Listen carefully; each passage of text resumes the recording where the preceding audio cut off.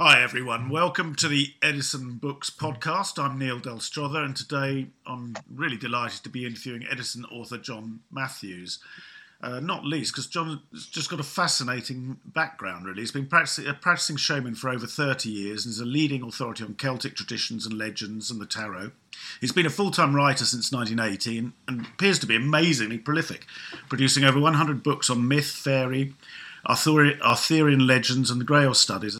He's devoted much of the past 40 years to the study of Arthurian traditions and myth in general, and has acted as an advisor on several motion pictures, including Jerry Bruckheimer's King Arthur.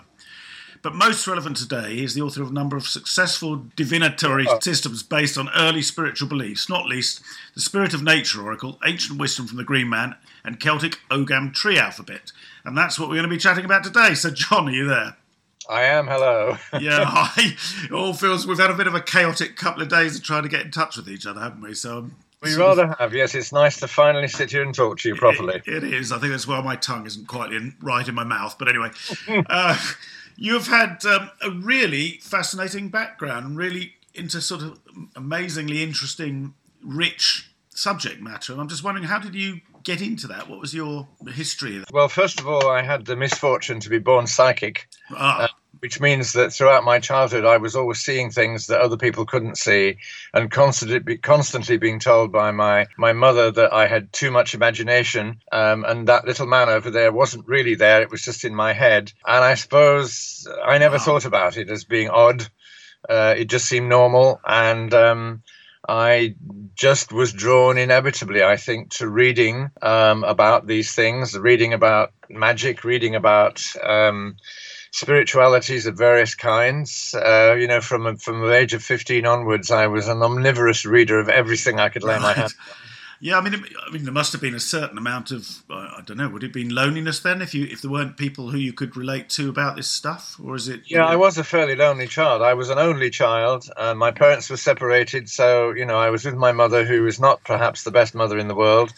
And, I had a lot of time on my hands, and it took me a long time to persuade her to let me join the library. But once I did, I found many friends in books. Oh, that's wonderful, eh? I also wanted to ask you, actually, we'll get on to the cards and the pack in a minute, but actually something that always strikes me when I drive around the country, and, the way we move is so quick across this sort of ancient land, and you don't get the depth, do you? And I wonder whether, that also, where did you get that sort of rich experience of the land? Well, the land has always been very important to me. I mean, I was born on the outskirts of London and grew up in London, so I didn't really see it enough. As a child, we'd have occasional outings. A treat was to go and see my dad, my absent father. And he was down in Sussex, so I'd get to see a bit of Sussex landscape. Yeah, I know it well. Yeah. And one of my earliest experiences, in fact, when I was a teenager, was going to a hill, which I probably shouldn't name, in Sussex, and discovering an ancient group of practicing people there who some people would have called witches, but in fact they were much older than that. And in one of those weird coincidences that are no coincidences, I can't speak. Yeah, it's catching. We've both got the wrong teeth. Yes, one of the coincidences that was no coincidence was arriving at a certain place at a certain time, and being asked to join this group, which I did, and that was where my first initial training in what I would now consider to be shamanism, although they didn't call it that either. They didn't really have a name for it. It was just magic. And that was really where things began.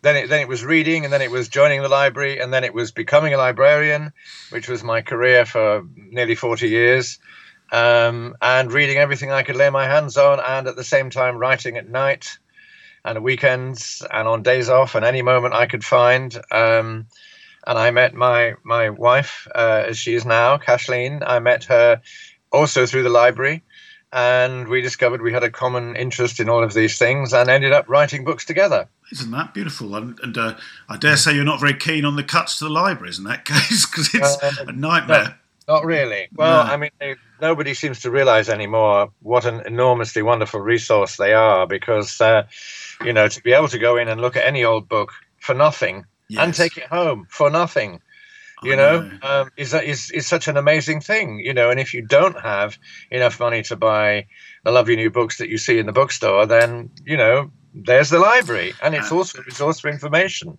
Absolutely. I mean, it's fantastic, and we could go off on the tangent of the libraries, but let's come back to your pack, because obviously in part of the countryside, part of your background, part of your felt sense for things is trees. That's a very strong feeling I get, from the packs and the actual cards in the pack. This sense of trees and their meaning. Is it for you, or is this just a general meaning that they have? I think they have a general meaning, but for me, forest particularly has always been a very special image, as well as a reality. I mean, I went to the New Forest and to various little places around Devon, a place called Wistman's Wood, which is very magical. Some of the oldest trees in the country grow there. And you can get lost in a forest, even if it's only a small one. And I often walk out in the morning. I often go for a walk here. 5 minutes from here is Magdalen Wood, where I live in Oxford, and it's a tiny little piece of woodland with houses and roads on all sides. But when you get inside it, suddenly it's quiet, and the trees are there, and the trees will speak to me if I'm lucky. And I've always felt that relationship to the land. I mean, all shamanism, from whatever part of the world, comes out of the land. Yes, I mean, I'm wondering, and when you say the trees speak to you, how would you describe the language that you hear? Well, I mean, as with all of these things, when you work with spirits, which I do a lot as a shaman, I hear it either in pictures or in actual ordinary speech. Right. So when I say they talk to me, I hear them as if you and I were talking. Okay. But I know that that's not their language. I know that that's just what I'm hearing. Yes, I mean, I feel it's not. I don't know what language, if there is a language even. It's a kind of imagery. It's a kind of imagery that turns itself into words. It's actually quite hard to describe. Yes, I guess it's heard more by the body than by the ears, in effect, is it? Exactly. Yes. Yes. And do you find that different types of trees have a different temper to their language? Is there something different between the types of trees or individual trees otherwise? Well, they have a different energy, I think. I mean, it's not accidental that we have a certain amount of symbology to do with trees. Oak trees are associated with strength, and they have a slow, strong, ponderous way of speaking, kind of like Treebeard in Lord of the Rings. Yes. I feel very strongly whenever I read that book, which is one of my all-time favorite books, is that when I get to that bit, I absolutely resonate with it. And I know that Tolkien's view of the natural world was very much like mine. He felt it was threatened, as it still is, of course, even more so today. Yes. And he just connected with that in some way, And I feel do the same. Well, I mean, having looked through, your book and the cards with it, I mean, you get a strong feeling of that. I mean, I actually really love the way it's produced and the cards, and I picked a few cards and I've just got a really nice sort of energetic feeling from it. It's beautiful to connect us with trees, isn't it? It really is. Well, I mean, how the deck came about, just to give you a little bit of background on this, is that I had written a book called The Green Man, The Quest for the Green Man. Yeah. And this was a study of this very ancient figure from the natural world. I mean, the Green Man is probably the oldest archetypal figure that we know about. Sure. And he's everywhere. I found him in Brazil. I found him in New York. I found him in cathedrals, in ancient stone circles. I mean, wherever you look, all over the world, there are carvings that represent the spirit of nature. There's one on my wall, in fact. Well done. Here, I'm surrounded by several Green Man heads as I talk. Basically, I'd written this book, and Edison Sard, with whom as they were then called, asked me if I would be interested in doing some kind of deck, some kind of oracle about based on trees, based on the Green Man. And I said, well, yes, I would. What do you have in mind? And they said, well, you've worked with Will Worthington, the artist, several times. Will has been painting pictures of trees with faces for years. Yes. How does that grab you? Well, of course, I immediately went, let me see some. And of course, this is what, most of the cards in the deck came from, Will already having painted them. Well, when you look at trees, you sort of see faces, can't you? You can, and I mean that's what he's done, and he's hidden faces. If you look through the deck, you'll see that there are faces hidden in every single one of them, some more obvious than others. And this is what I was given to look at, and I thought, wow, this is it. This is absolutely what we want here. And so I set about constructing a system. And one of the things that I'd already done some work and some research on was the idea of the Ogham alphabet. Yes. Basically, this doesn't actually date back any further than the 18th century. Oh. The first Ogham alphabet written out anywhere was by a man called O'Donnell, an Irishman, who wrote a book, a very mysterious old book, and he basically codified the trees into this alphabet form.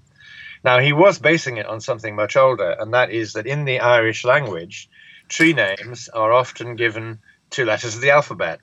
Right. So it's not really an alphabet in its entirety because there are less trees than there are letters. Right. So a few had to be added. So basically, the Ogham alphabet, as we now understand it, is not really a tree alphabet at all. Wasn't before the 18th century. But what we do have, Ogham was originally a form of alphabet that was used to make inscriptions on stone. Okay. So if you look at these ancient standing stones, you'll often see a line that's been carved, and then there are other lines crossing it or going off from one side or the other. This is actually the original Ogham alphabet, and it was usually just used to say, this is my boundary, I own this land. I suppose you'd say today, get off my land. Yeah. Marks the spot, if you see what I mean. Okay, and this relates to the pack in what way? Each of the cards is a letter in effect of this alphabet? Each of the cards represents a letter and a tree. Yeah. Also, throughout the Middle Ages, there were a number of alphabets created, and they were not tree alphabets, but they were an other kind of Ogham, where the bards, the Celtic bards, would consider that a certain thing or object meant a letter. Yep. So you have pig Ogham, for instance, you have face Ogham, you have knee Ogham, and you could make signs with your hands on against using, for instance, your shin bone as a line. You could lay a hand on your knee, looking quite casual, and send a message to someone. Usually it was the lord of this place is really mean. Don't bother making songs for him. That kind of. So it was used to create messages, and it became known as the dark speech. So are you able to speak in this language? No, it doesn't have. It's not pronounced. It's not a language in the sense that we would understand it. This is why I use the term very carefully, because you can't speak Ogham, you can only write it. When I was working on the King Arthur movie for Jerry Bruckheimer a few years ago, they'd made a sword. They made the Excalibur for their King Arthur. Yes. And when it was shown to me, it had Saxon runes on the blade. And I looked at this and I said, guys, who is King Arthur fighting? The Saxons. So I said, why have you got Saxon runes on his sword then? And they went, oh no. What can we put on? So I said, Ogham. And I rang up Kathleen and I said, can you write out something in Ogham that we can put on the sword? So she did, and she wrote "Defender of the Land." That's what it says. That's a secret, because nobody knows that, but that's what it says. Oh, isn't that fantastic? We have a world exclusive. A world exclusive. There you are. It's out at last. Yeah. Well, that's amazing. And so I want to just bring us right back to the cards. If I'm going to use them, it's an oracle. How would I use them, and what am I using them for exactly? How would you use them yourself, perhaps? Well, I mean, they are essentially like any oracle, there for answering questions. And it's always very important that you get the question right. For instance, whether you're using tarot or any kind of oracle, you should avoid asking either or questions like, should I marry Bert or Fred? Right, yeah. Okay. Should I go out with, etc., etc.? Should I go on the left-hand path or the right-hand path, whatever. Yes. What you do is you try to phrase your question in such a way that there is only one answer, if you see what I mean. So there's not an answer, yes or no. It's yes or no, but not both. So having decided what your question is, you then have the option of drawing 1 card, 3 cards, 8 cards, as many as you like, really, that you need to get an answer. Yes. And in the book which accompanies the deck, you get some brief meanings for each one. Yes. And so let's take, for instance, if you picked out the blackthorn tree, which on the old alphabet, the Ogam alphabet is strafe, and you have a little one-line answer, which is what we call green man wisdom. Yeah. Magic's everywhere, okay? Yes. And it tells you underneath that, it gives you some suggested ideas as to how maybe you should just tune in more. Maybe you should just be more aware that magic is real and is around you.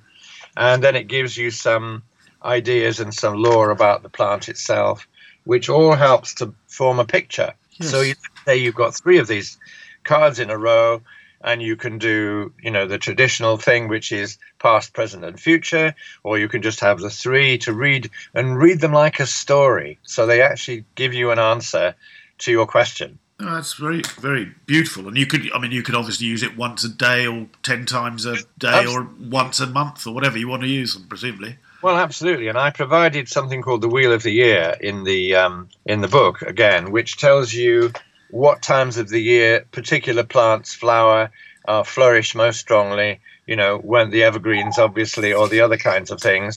And from that, you can then decide that you, for instance, want to choose a particular, let's say I'm looking at holly at the moment, Tinner on the alphabet, and that would obviously maybe a significant one for this time of year. Yeah. And you can choose them for yourself. For instance, suppose you had a question about feeling weak, feeling your energy is low, not able to cope very well, then you might pull out oak, right, which okay. we've always had an association with strength. Hearts of oak are our men, etc. And would you suggest it would also be good to sit with an oak, perhaps in real life? Well, that of course is even better if you can do that, and in a sense you don't need the card then. But I like the idea of having this because ultimately these are made of cardboard, paper, which of course comes from trees. Yes. Ultimately, so in fact, when you hold a bunch of these in your hand, you're actually holding part of a tree, or lots of trees, which is a way, I think, is the way of looking through into it. Yes, it's a lovely way. Although, I suppose I have a sort of feeling because one of the things that concerns me is the sort of utter destruction of trees that's going on. Oh yes, it's absolutely awful. I mean, we live in a suburb of Oxford, right on the edge. And 5 minutes one way, we're in the country, which is very nice. But we're also living in a town, and every time a house gets empty, it's usually taken over for multiple occupancy, mostly by students. And the first thing they do is cut all the trees down. I know, it's bizarre. Yeah, and it really is. It's like, so you want to park 6 cars in that drive? Okay, fair enough. But why cut the trees down in the back garden? You're not going to put anything in there. So it's awful. Yeah, no, I find it gobsmacking, really. Taking that around to the more positive, we're talking about what, okay, so this is going on, but what is it we can learn from trees? I mean, at one point you talk about trees as nurses, you talk about this sort of tradition of hearing the whispers of trees. What is it that, essentially that we can learn from trees? Oh, I think, well, of course, the main thing is patience, because trees grow very, very slowly. I think back to Treebeard again. If you remember in the book, in The Lord of the Rings, Treebeard always speaks very, very slowly. Yes.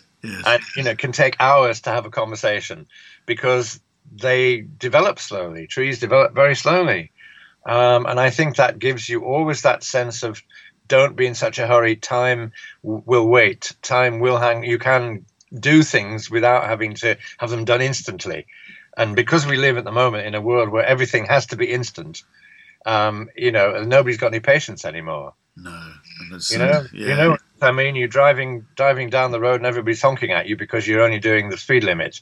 Yes. And it's like, I'd rather get there in one piece than get there 5 minutes quicker. Yes. I mean, I've done a little bit of shamanic work myself and, sat out with trees and stuff. And part of it is also just this sense of presence. Yes. And obvious rootedness, Well, they have real character, I mean, the other way that you can work with these cards, of course, is simply pull one out and sit there and just sit with it and look at it. Yes. Look at the tree. What do you see in the image? And when you really get to look very carefully, I'm still looking at oak here, and oak, this card has a most amazingly very clear face in the bole of the tree itself. But then you start looking at it and you see that the roots have got faces in them too, and there are other shapes hidden in there. And before you know where you are, you're off, you're gone, you're in that place somehow. Yes, it is. It's a portal. I mean, I know also shamanic work is quite often they're away into the lower world, aren't they, or the higher world, and so on. Well, the inner world certainly, and I think Will's paintings. I acknowledge totally the fact that Will's paintings were amazing, yes. And without that, I could not have done the same job. I mean, they spoke to me. All I had to do was sit there and look at the pictures and go, right, okay. Yeah, it is a lovely pack. I really like. I mean, I'm I suppose a sucker for the natural stuff. It's got a beautiful nature feel to it, which is amazing. Yeah, I just wanted to actually one thing that because I didn't ask you. You were talking about this not yes no question. I wonder whether you could just give me an example of the sort of question you might ask them. Oh well, I mean, let's just say, suppose you're having trouble at work. You're having trouble with a particular person who's always on your case and, making life as hard as possible for you. Then you might ask a question which would be something along the lines of, what help is available for me to deal with this? Right. So it's a sort of open question. It's a kind of open question in that way, because all shamanic work, and basically this is in some senses a shamanic deck, it's all about looking for help, looking for strength, for support, for energy, for life force. All of those things are present, especially in the trees and through the Green Man. And of course, we haven't really talked much about the Green Man, but you can invoke him anyway. There's a little thing to help you, suggestions as to you possibly making a little shrine. Yes. Get pictures, put some of the cards around it, light a candle, call upon the Green Man for your strength. And the Green Man, I suppose, I don't know whether you see him personified or whether it's really symbolically just the energy of nature. Is it that sort of wild, vital energy? I think it's both. I mean, I think, yes, he definitely does. The energy you feel is definitely from that. But I mean, as I mentioned, you can find them in the most extraordinary places. Yeah. These carvings of the Green Man, I found loads on really the older buildings in New York. I mean, that's amazing, isn't it?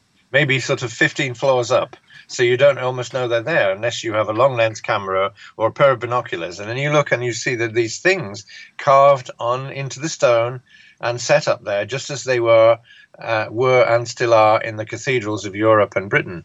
It's like, it's like they're watching in a way. I've always loved the fact that, when Christianity did its very best to stamp out everything pagan, it made its churches look like forests of stone, very deliberately, right. I think, because it's trying to say we've captured that energy. We've got it. It's in our church now, and those trees have not got any life in them any longer because they're in here.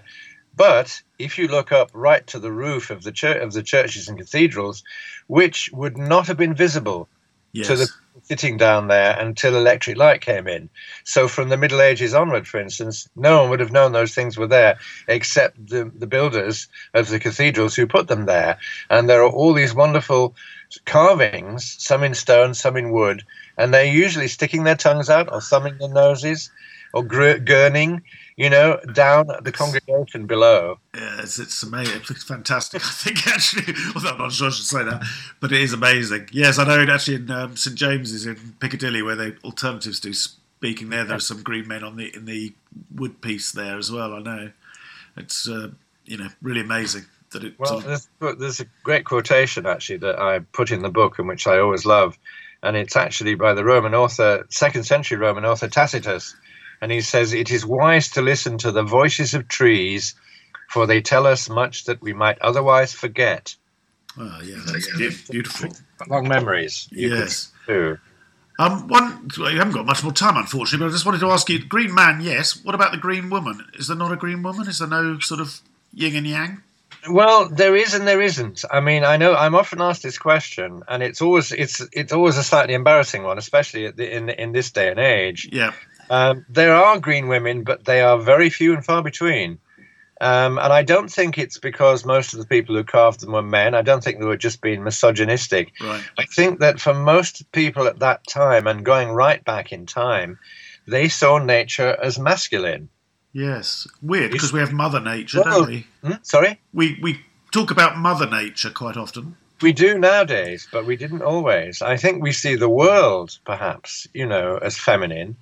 But the nature, when you see it, I mean, it's kind of a contradiction, isn't it? Because it's all about growth, and all of that, all of the things that come from that. But it's true. If you look around at the carvings, I've personally been compiling a list of these, and we're up to thousands now of green men, and there are probably only a couple of dozen green women. Wow. Okay, so it's the time. It's not that they're not there; it's simply they aren't there. Well, it's a call out for some new ones then, for a bit of balance. But absolutely. Yeah. Anyway, look, I only have so long to talk to you. Unfortunately, I'd love to talk to you for a great deal longer, but I'll just remind listeners about the name of the pack, which is the Spirit of Nature Oracle, Ancient Wisdom from the Green Man and the Celtic Ogam Tree Alphabet, by John Matthews. And John, it's been amazing, and I guess you can get those at Amazon from Edison, obviously. I think they're generally available, as they say, in all good bookstores or on Amazon. And via your website, probably, or what is your website? Yes, our website we also have copies, and if you want a signed one or a personally inscribed one, then get in touch and we can arrange that for you. Brilliant. What is your website, just so people know? It's HallowQuest, that's one word, HallowQuest.org.uk. Fantastic. Well worth a visit. And so thank you so much, John. And thank you. Good luck with the pack. Okay, thank you, Neil. Talk to you again. Okay, bye-bye. Bye.